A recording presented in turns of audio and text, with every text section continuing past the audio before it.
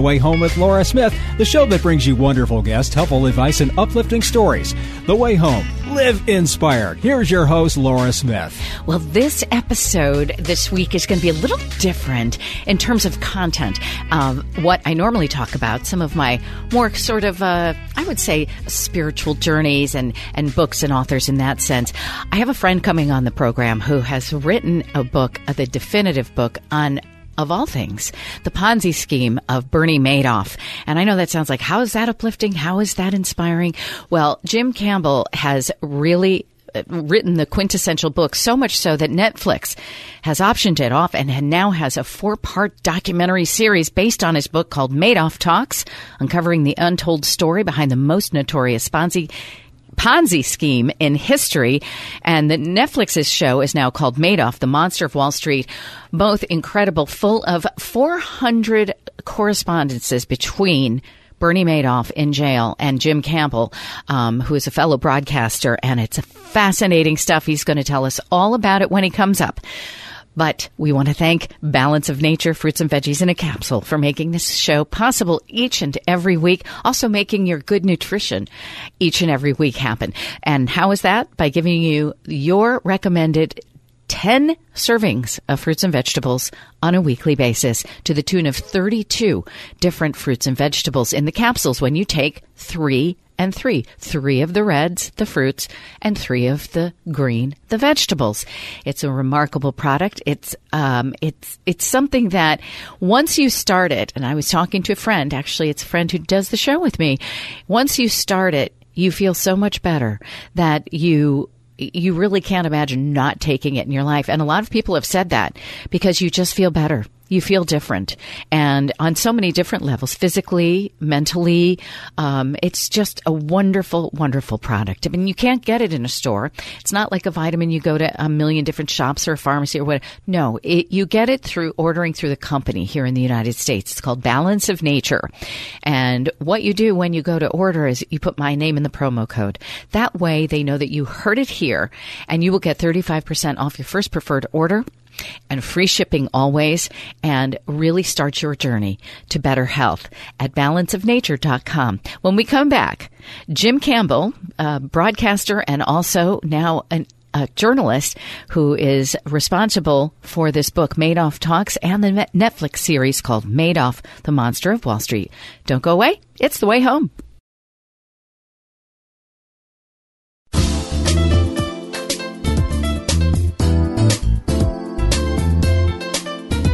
Welcome back. You're listening to The Way Home with Laura Smith. Here's Laura. It's not often that I get to interview somebody about topics that aren't normally, my sort of lane, my ilk, which is kind of like the spiritual and uplifting and positive, but really hard-hitting journalism, interesting stuff of global importance. But I get to do it because a fellow broadcaster that I work with in Greenwich, Connecticut, has done something absolutely remarkable over the past few years. He has written the quintessential book on Bernie Madoff, the Ponzi scheme, the notorious Ponzi scheme guy. His book is different from all of them that are out there right now, so much so, and it's so important to the actual topic of it that Netflix took just about everything from the book, including my friend Jim Campbell, put them into a 4-part documentary series, which is absolutely being, everybody in the world is watching it right now. I'm so happy to have Jim Campbell on.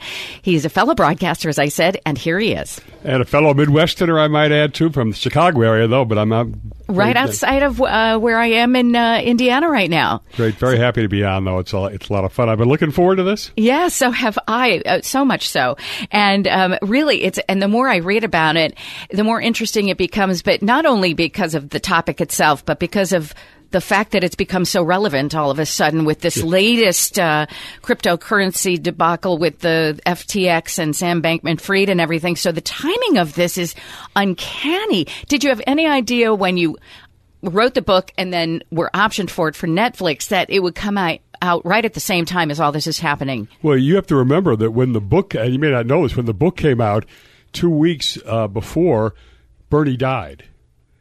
And that's what initially jumped everything because I got to be on CBS Sunday morning, right? Yes. Only because Bernie had died. And they came to my house and they filmed for 2 hours and 5 minutes made that Sunday. And so here we are.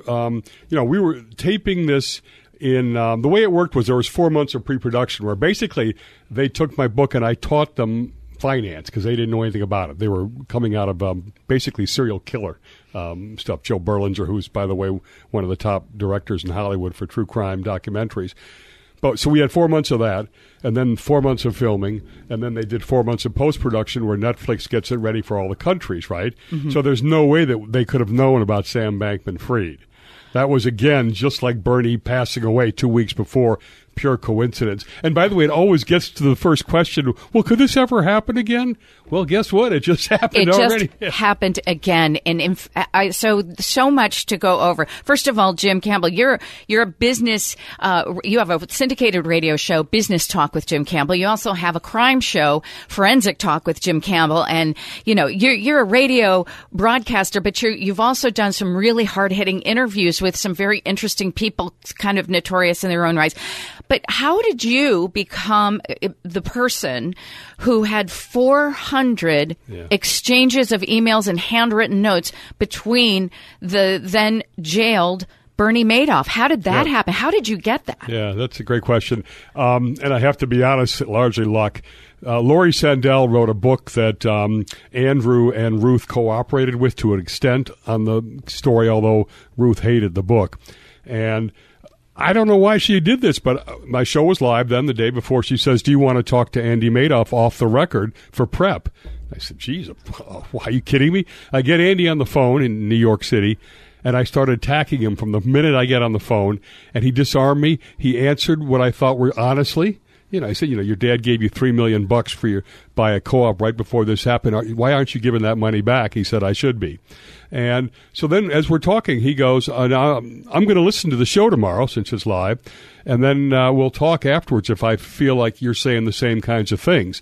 And he does, and coincidence number two, his wife is moving to Greenwich, his mom, Ruth, from Florida. Mm-hmm. And I said, well, I'll take her to lunch then. She's not going to really know a lot of people here. They're going to want to hang out with her. And that's what happened. So we had a great lunch. She also totally disarmed me. She comes in, in the Sound Beach Avenue at the beach house wearing shades in December, and there was no one in the restaurant. So she didn't want to be recognized, obviously. Right. And she orders a chef salad that she devours like she's had no food. And then we just hit it off, total chemistry, until we walked out, and I said, can I get a picture? And she stopped and said, you're wired, aren't you? She thought I'd set her up. Uh-huh. But after she knew that I hadn't, she introduced me to Bernie.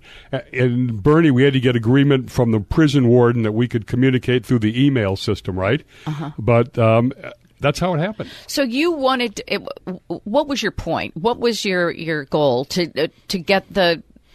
get comments and things from Bernie Madoff himself that he hadn't given to anyone else, or is it because you were writing a book? And tell us, what year was this happening? Yeah, this is like 10 years ago, like 2011 or so, and I had no preconceived notions, right? Because I'd never written a book or anything. It was this relationship with Bernie evolved into 400 pages of communications, the deepest relationship he had with anybody ever in the media. So I had to figure out, well, I have to go do something with this, and the obvious thing is to write a book. And I had said to Bernie at the start, I said, this is your chance to talk to history, but I'm going to vet every single word you say. And he said, I accept that. And by the way, none of the Madoffs, you're talking Ruth, Andrew, and Bernie, who all trusted me with their legacy, knew me from dirt, right? Why did they trust you, Jim? That's a good question. I mean, you're a trustworthy guy. We all love you. You're a personality, and everyone knows you around here, at least in Greenwich, Connecticut. But where I am in Indiana right now, maybe people have heard your radio show and such. But why would these people who have been on the worst side of history trust anybody at this point, or even want to?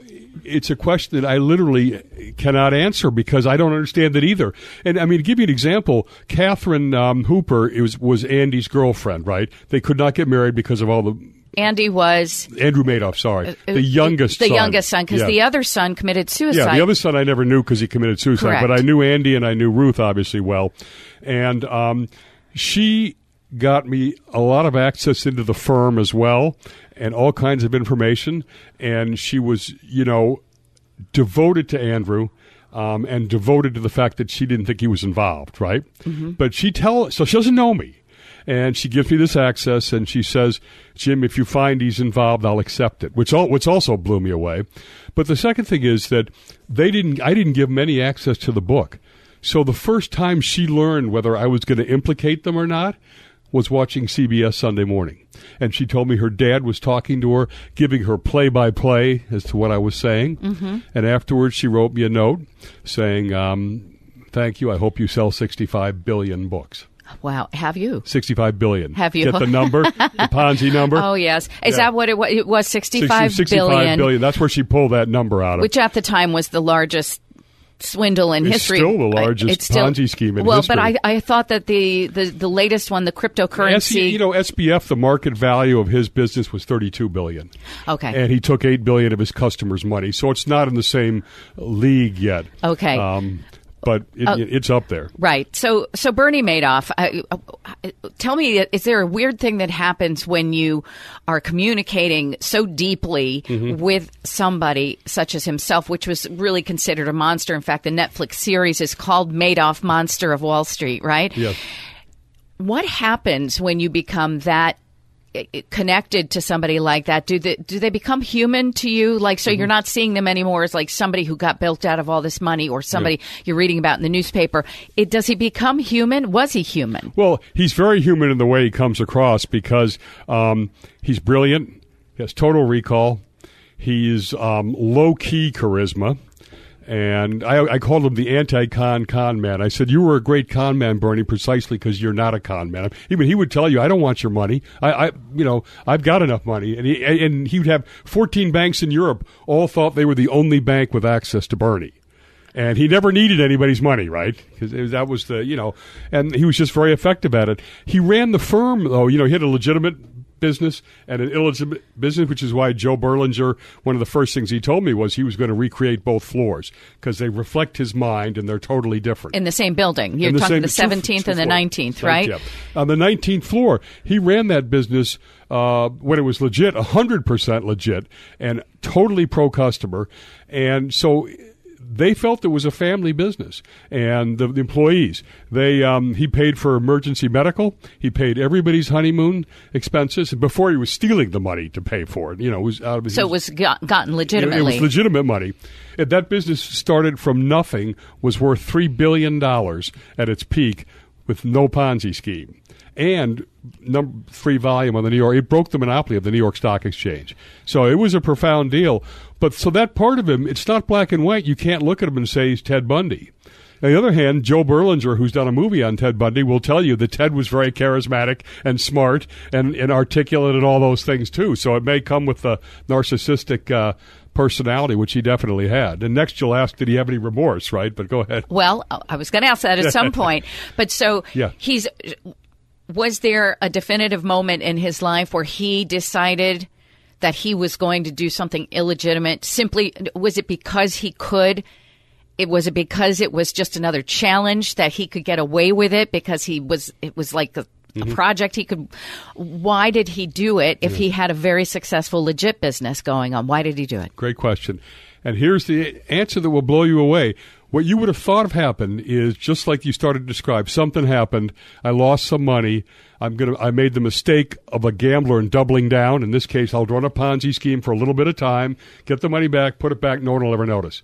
That's what you think he would have done. And by the way, that's a story he told me that he hadn't really told anybody else because he thought it would be too complex to understand.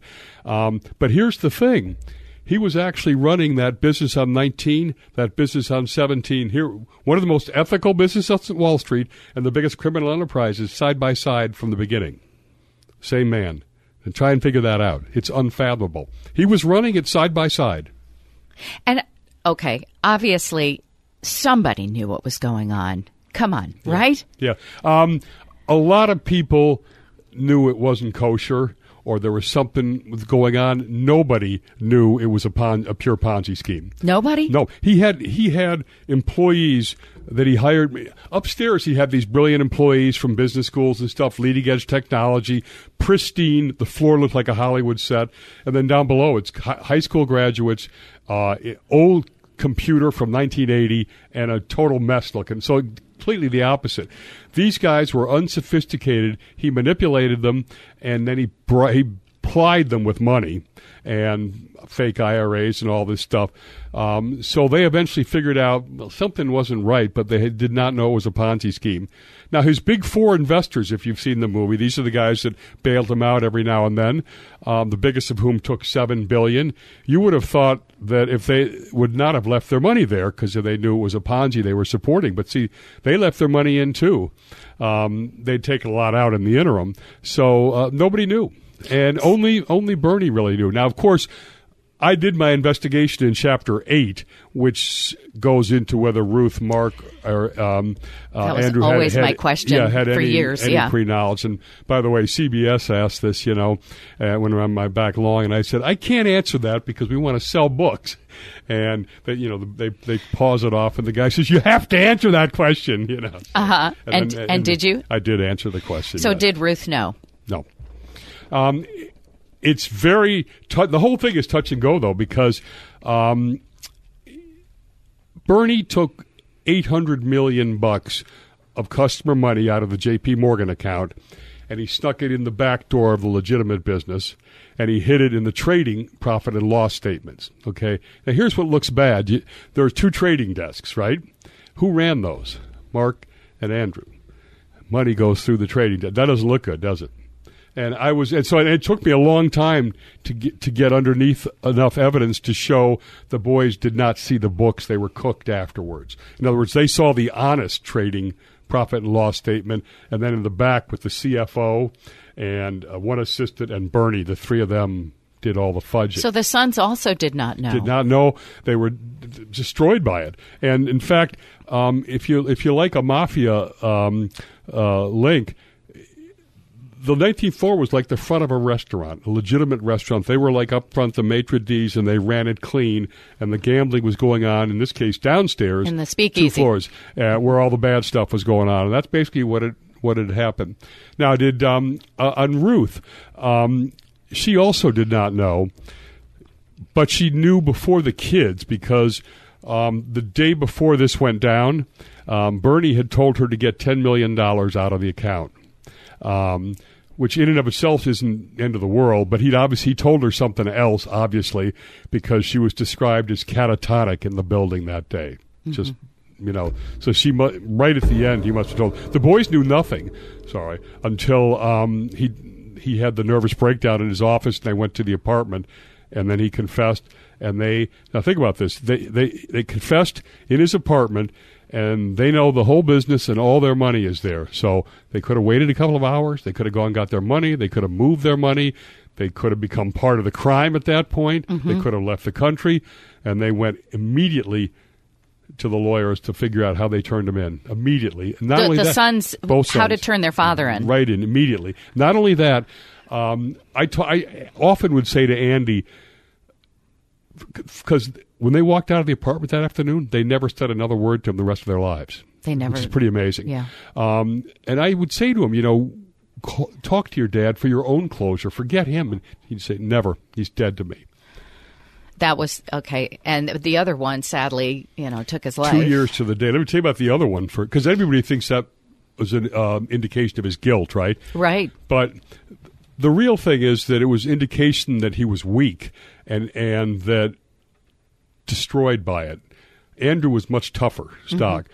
But just to show you, Eleanor Squilleri, who's one of the heroes in the book and in the film, was Bernie's secretary for 30 years, and she's one that got me all kinds of access as well.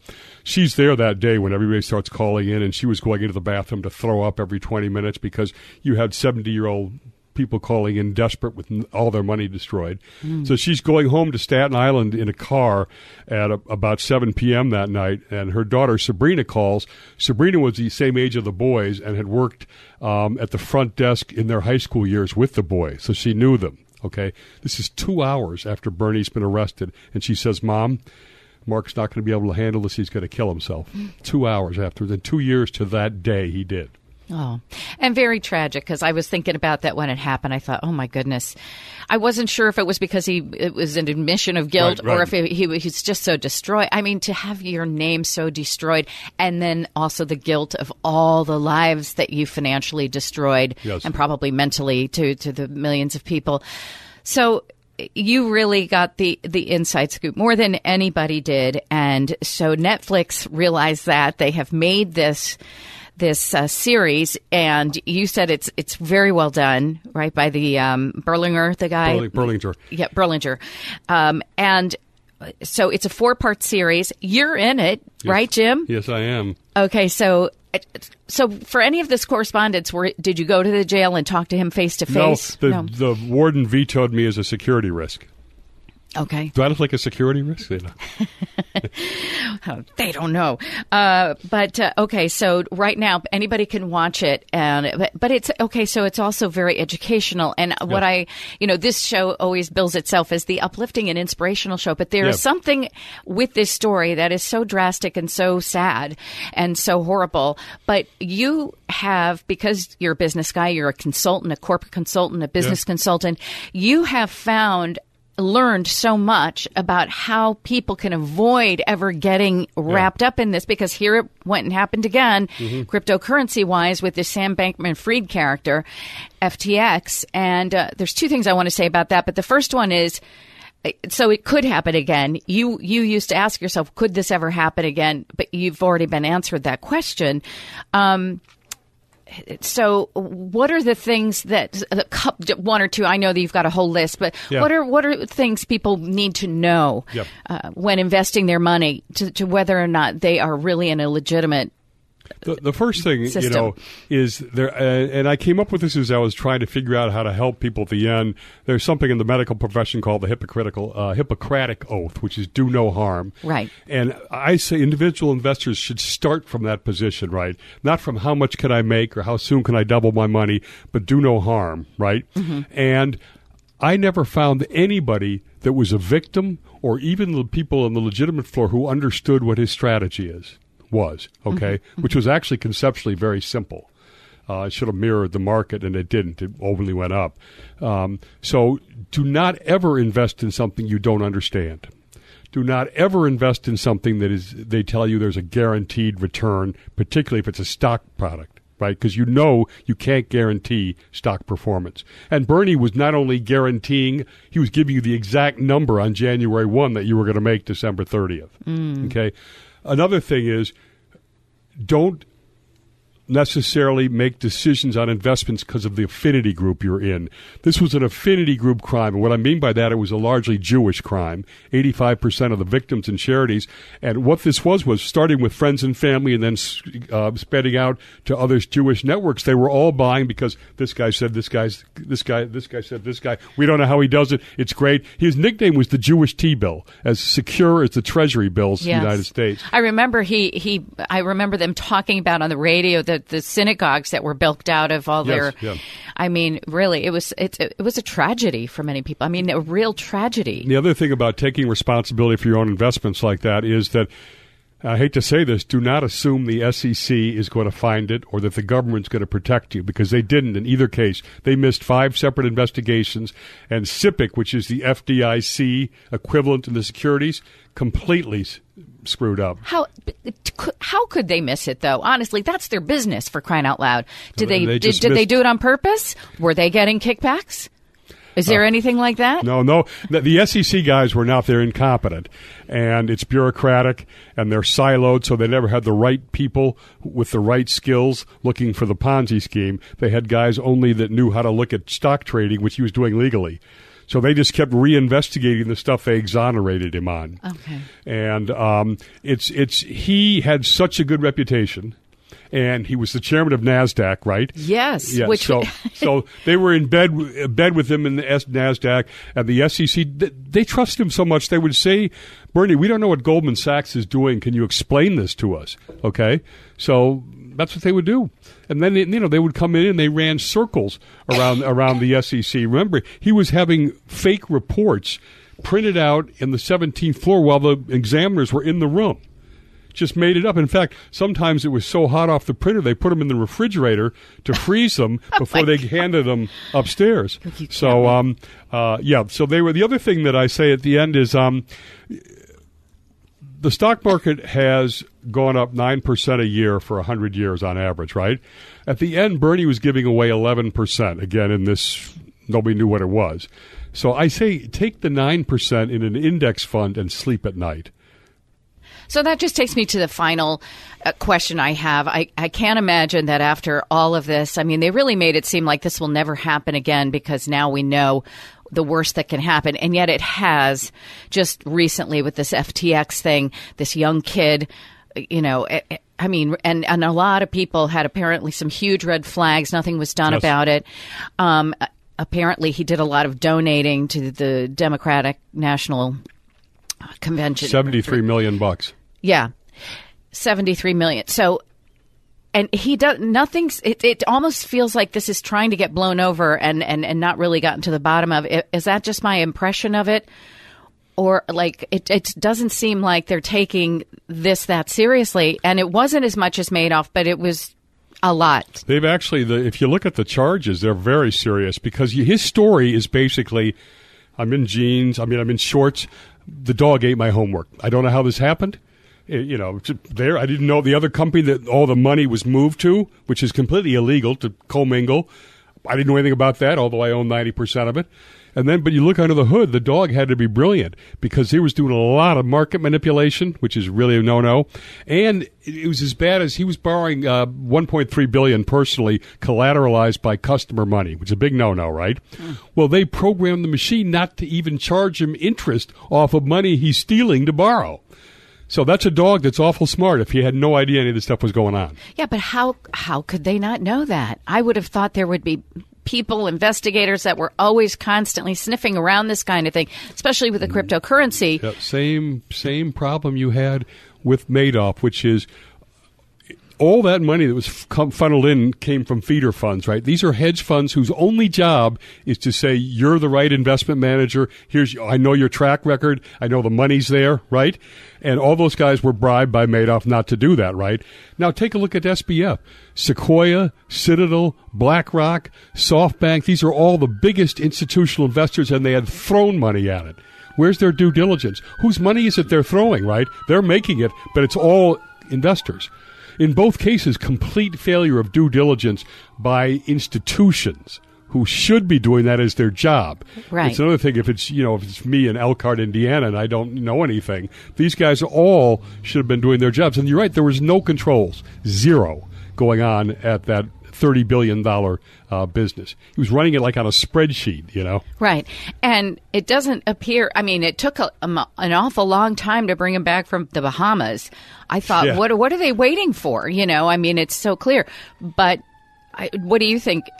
Do you think the Madoff situation is going to portend what's going to happen to this guy, or do you think they're doing something a little fuzzy here? Personally, I think if the guy continues to maintain that the dog ate my homework and I have no liability, he's going to be in jail for 100 years. If he's smart, he's going to at some point have to plea, and he'll be lucky if he gets 20 years.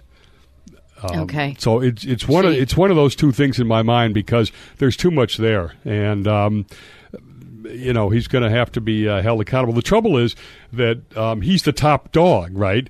So he's lost a lot of his leverage in terms of pleading.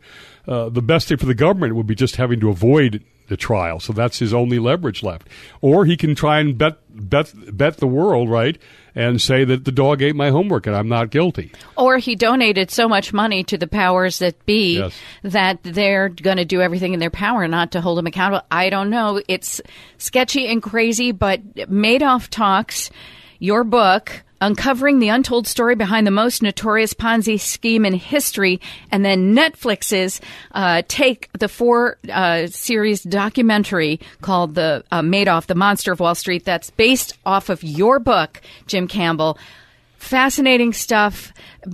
Truly, you were there for things that nobody else really on the planet was, and I could talk to you for another 5 hours. How fascinating a journey this must have been for you. But I see you doing a lot of network TV now, and a lot of some great TV on Fox News Channel and stuff because of this. And I'm going to Mexico next month to introduce the Spanish version of the book in Acapulco. How amazing. Is that cool? That's fabulous. Well, I speak Portuguese. If you get it into Brazil, I'll do that one for you. All right. Jim Campbell, thank you so much. People can hear you at at your business talk show with Jim Campbell, and also Forensic Talk. Thank you, Laura. Great honor to be on here. I'm Laura Smith. You're listening to The Way Home. We'll be right back.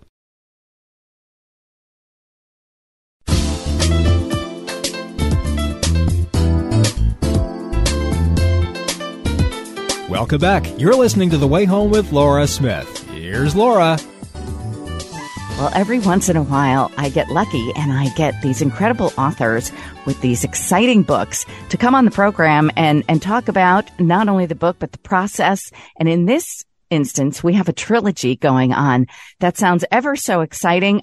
Honestly, it is, it's exciting just to read about the topic of it. It's something that interests me greatly, the intersection of spirituality and technology and science and AI and all the things that we think about in the world right now and indeed are taking place on some level everywhere.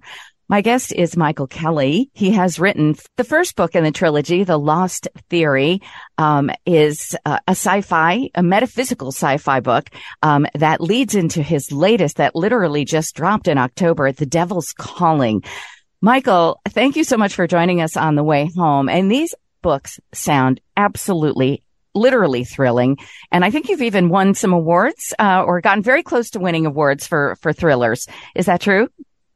Yes, but none of the big ones yet. So I'm waiting on the big ones. Well, I mean, it just came out in October, but tell us about. So you originally, you were a stockbroker, or you were at least somebody who was living in the world of Wall Street. And like many great authors do, they finally get to their calling, their true calling. And it seems like you did that when you started writing. Is writing something that you always wanted to do? Yeah, it really is a second chance. Throughout my youth and through college, I loved reading. I loved the great books, the great literature. My father kind of instilled that into me. And at the time, I was writing some poetry and some other, literary aspirations. But I was too immature, I think, and too undisciplined to write a full work of prose or a novel. And quite frankly, I fancied myself, or this is a story I tell myself, that I thought I was Bob Dylan or going to be the next Jackson Brown. And, but in my mind, or at least, the struggling artist also had a self-destructive streak. So fortunately, I followed a more conventional route initially. I think I saw that it was kind of a dead end at that point in my life, and became a lawyer and then went on to Wall Street. I had a very exciting job on Wall Street. It was an international business. So I got to build and see teams and see all of the world. So it was a lot of fun, but I was fortunate enough to retire in my early 50s and go back to my first love. I didn't know at the time. I got to it through, as you mentioned in the intro, through studying quantum physics and Eastern mysticism. And the intersection between the two led to kind of a pseudo theory for myself of everything. And the first book is about a lost theory of everything that they go in an adventure to find and the obstacles along the way. And the second book, as you mentioned, moves into artificial intelligence and some of the noetic sciences like telepathy. This is interesting. So the theory of everything is what it's actually called in the first book, and then which carries through the second one as well. What would be some of the basic premises of the theory of everything? And is it based in you said quantum physics, Eastern mysticism, anything else, any type of Western philosophy or spiritual practice? Well, it's called the theory of constant creation. It sounds a little trite to perhaps some of your listeners, but if you read The Power of Now by Eckhart Tolle, there really is only the present moment. And in Buddhism, they also focus very much on presence and through meditation and other practices. And if you look at quantum physics, it looks like at the instant, at any instant, all of creation, all of matter is reduced to nothingness and then reappears each instance. So rather than it posits, rather than a singularity at the Big Bang, that almost every instant is a new instant of creation and a Big Bang or a singularity each moment. Okay. And are ethics involved in this, or any type of moral code, or is it less about that? I think when you experience, and I've been blessed by some experiences in the past of this kind of sense of oneness, and that you achieve potentially through. I at the time it was in college through poetry, but you can also obviously through meditation and other practices. But I think anytime you really are present, and it's a loving presence, and it's a sense of oneness, and Buddhism has a view of us all having Buddha natures, and they get covered up with ego and thoughts and stories about ourselves and about the world and the suffering of the world.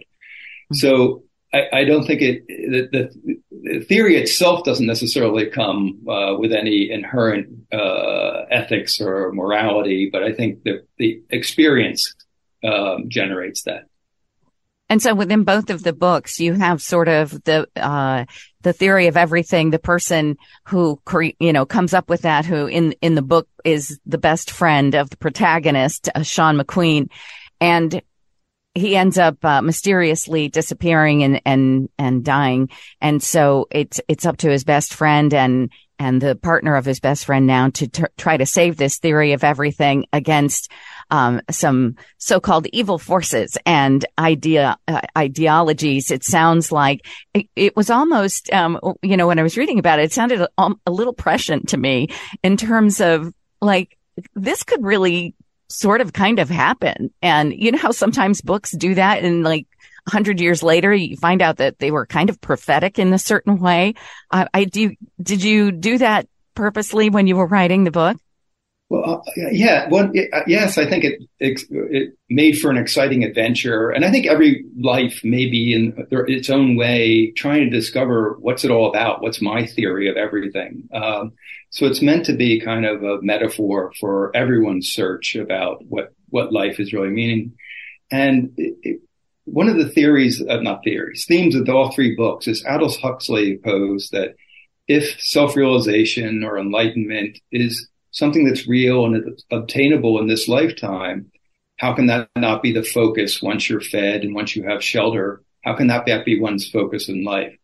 So yes, Sean Byron McQueen starts out in a very circumscribed life. He's a widower. He's a little adolescent minded, but through his friend's death and meeting a love of it life, who happens to be a quantum physicist, who go out and search for this, he opens up through the first book and the second book even further. And the third book is about potentially near-death experiences, aliens coming, and perhaps his total awakening. So it's meant to be an arc that continually expands. Oh, it sounds really thrilling to me. It's right up my alley, and I'm sure thousands of others, because this is something that I think interests a lot of us. I mean, it does have a quality of science fiction to it, but at the same time, there's that age-old sort of the quest between good and evil, and one winning out over the other, and trying to save mankind, save oneself through self-realization as well. So have you written the third book yet? The third book is, the story is written and the manuscript's out with a editor currently for its first edit. So it's at least a year away from being published, but and another 10 edits away from being, going to print. So it's got a ways to go as far as, making it polished and, addressing any issues that the editors come up with along the way. But, I love it, and it's great. It's really a fun experience too, writing. I recommend it for anyone. I just think it's great that you did that. I feel so happy for people who sort of really kind of capture their dreams and really, tackle them and like you have, and you made a huge life change by going from law to Wall Street and then to writing. I think it's good for people to know that was your trajectory, because I think a lot of people wish for that and they often think maybe it's not possible, but you're kind of living the dream. And so I'm happy for you. The Lost Theory and The Devil's Calling, how have they been received? Have you gotten a lot of feedback and a lot of positive affirmation? Yes, it's a great, and again, that's an interesting process too, because I was not really keyed in very much to social media at all. And, as soon as the first book comes out, you're looking at all the reviews and you're trying to ferret out, where did I go wrong, or what did people like and not like? And some of the criticism struck me as, oh my God, that's really mean. I was really surprised. Welcome to social media. It can be very mean, but it can also be uplifting as well. Did you have people that were also very taken with the books and are waiting breathlessly for volume 3? Yes. No, that's really rewarding. And it's fun too, to have interaction with the people as they're reading it. You get silly comments, not silly, but everyone has their different take. Some of my hiking buddies thought that he was too effeminate, and some of my female readers thought that he thought too much about women and their physical attributes. So, you really can't win. Everyone's got their own perspective on things, and it's That's fascinating. Right. Yeah. You absolutely cannot win, but you do win when you stay true to your art and you forge through anyway, and then sometimes it takes years, sometimes it's immediate, but you get the recognition you deserve. These books are sounding a bit to me, The Lost Theory and The Devil's Calling, like they almost would parlay easily into film. Is that something you've thought about or anyone has suggested to you? Yes, I think the biggest obstacle to someone taking it on is the first book moves from New York City to Kathmandu and an earthquake in Kathmandu. And so some of the locations and it would have to be a relative, I think it'd be hard to do as a low budget, I think. Though who knows? An indie film sometimes can pull off a wide breadth of things. I do sometimes think of a scene like Tarantino. I don't want people to think they're very violent, but the way Tarantino sets up a scene is I do sometimes visualize the scene in my mind as I'm writing it, almost like a Tarantino film. So there is that kind of element of, I think no writer today can really write without thinking of film and the way film sets up characters and scenes within the characters within the scenes. Right. Although, and I was thinking of The Matrix, actually, when I was reading through the information, I was thinking of like that was a film that was, at the time, it seems probably, less sophisticated now, but at the time it was like really groundbreaking with the idea of, sci-fi and morality and humanity and things like that. So I just think it sounds like both of these books, and then the third as well, could be something in a series. Do you ever think of who would play your characters? Well, there's some jokes going on because he's writing novels along the way too. So he's writing about what he's going through and how that impacts the action as well. So there's some jokes about, and he has a very, to your movie reference, he thinks a lot of things in terms of movie references. So he queries at one point, or a character queries whether Tom Hanks would have to play him in the movie. And he says something like, I thought it'd be more Ethan Hawke. So yeah, there's a lot of that. And he has a knack for describing the other characters in terms of famous actresses or actors as well. Well, I don't know. I get this feeling because this is the type of, I think, material that would parlay really well into a fantastic movie. Well, I am happy for you. I'm happy for us. We get to read something. This would be a great idea, for gifts around Christmas or whenever, birthdays. I thank you so much for joining me, Michael Kelly. Where can we find your wonderful trilogy, the first 2 installments, The Lost Theory and The Devil's Calling, just about everywhere?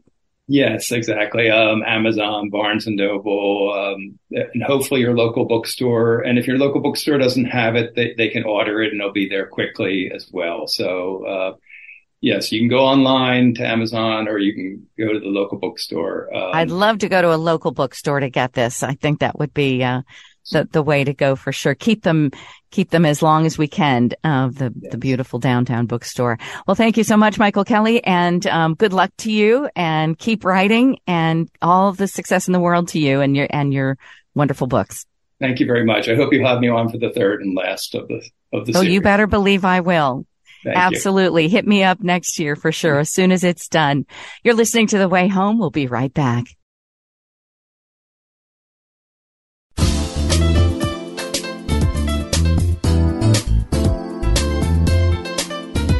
Welcome back. You're listening to The Way Home with Laura Smith. Here's Laura.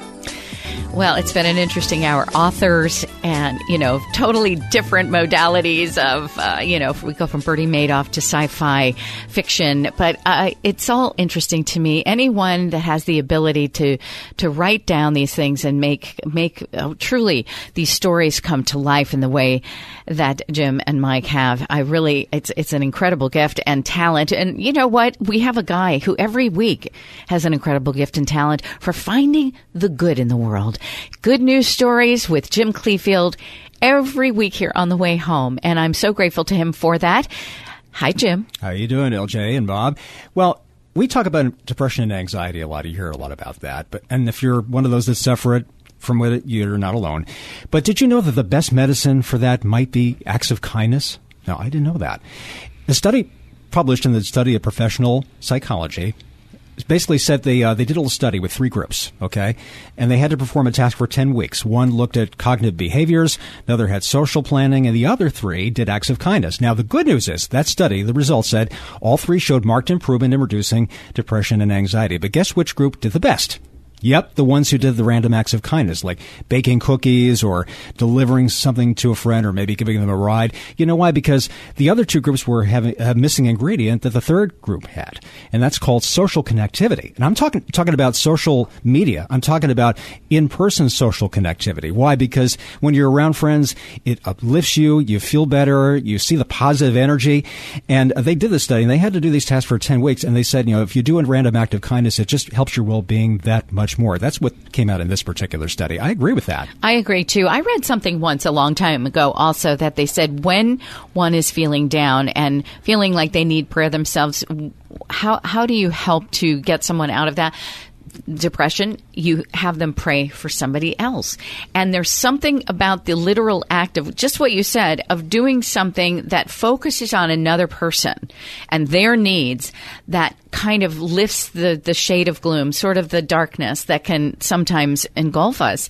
And so that's interesting, because I had read that many, many years ago.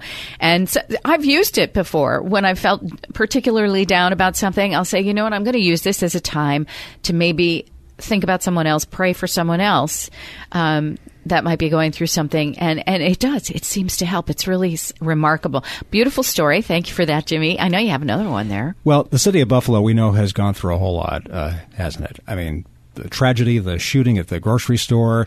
We talked about Damar Hamlin and what happened with him and how everybody pulled together. But then there's also the blizzard, and that's where the Buffalo Bills come into this story. It's really wonderful. This happened on Christmas Eve.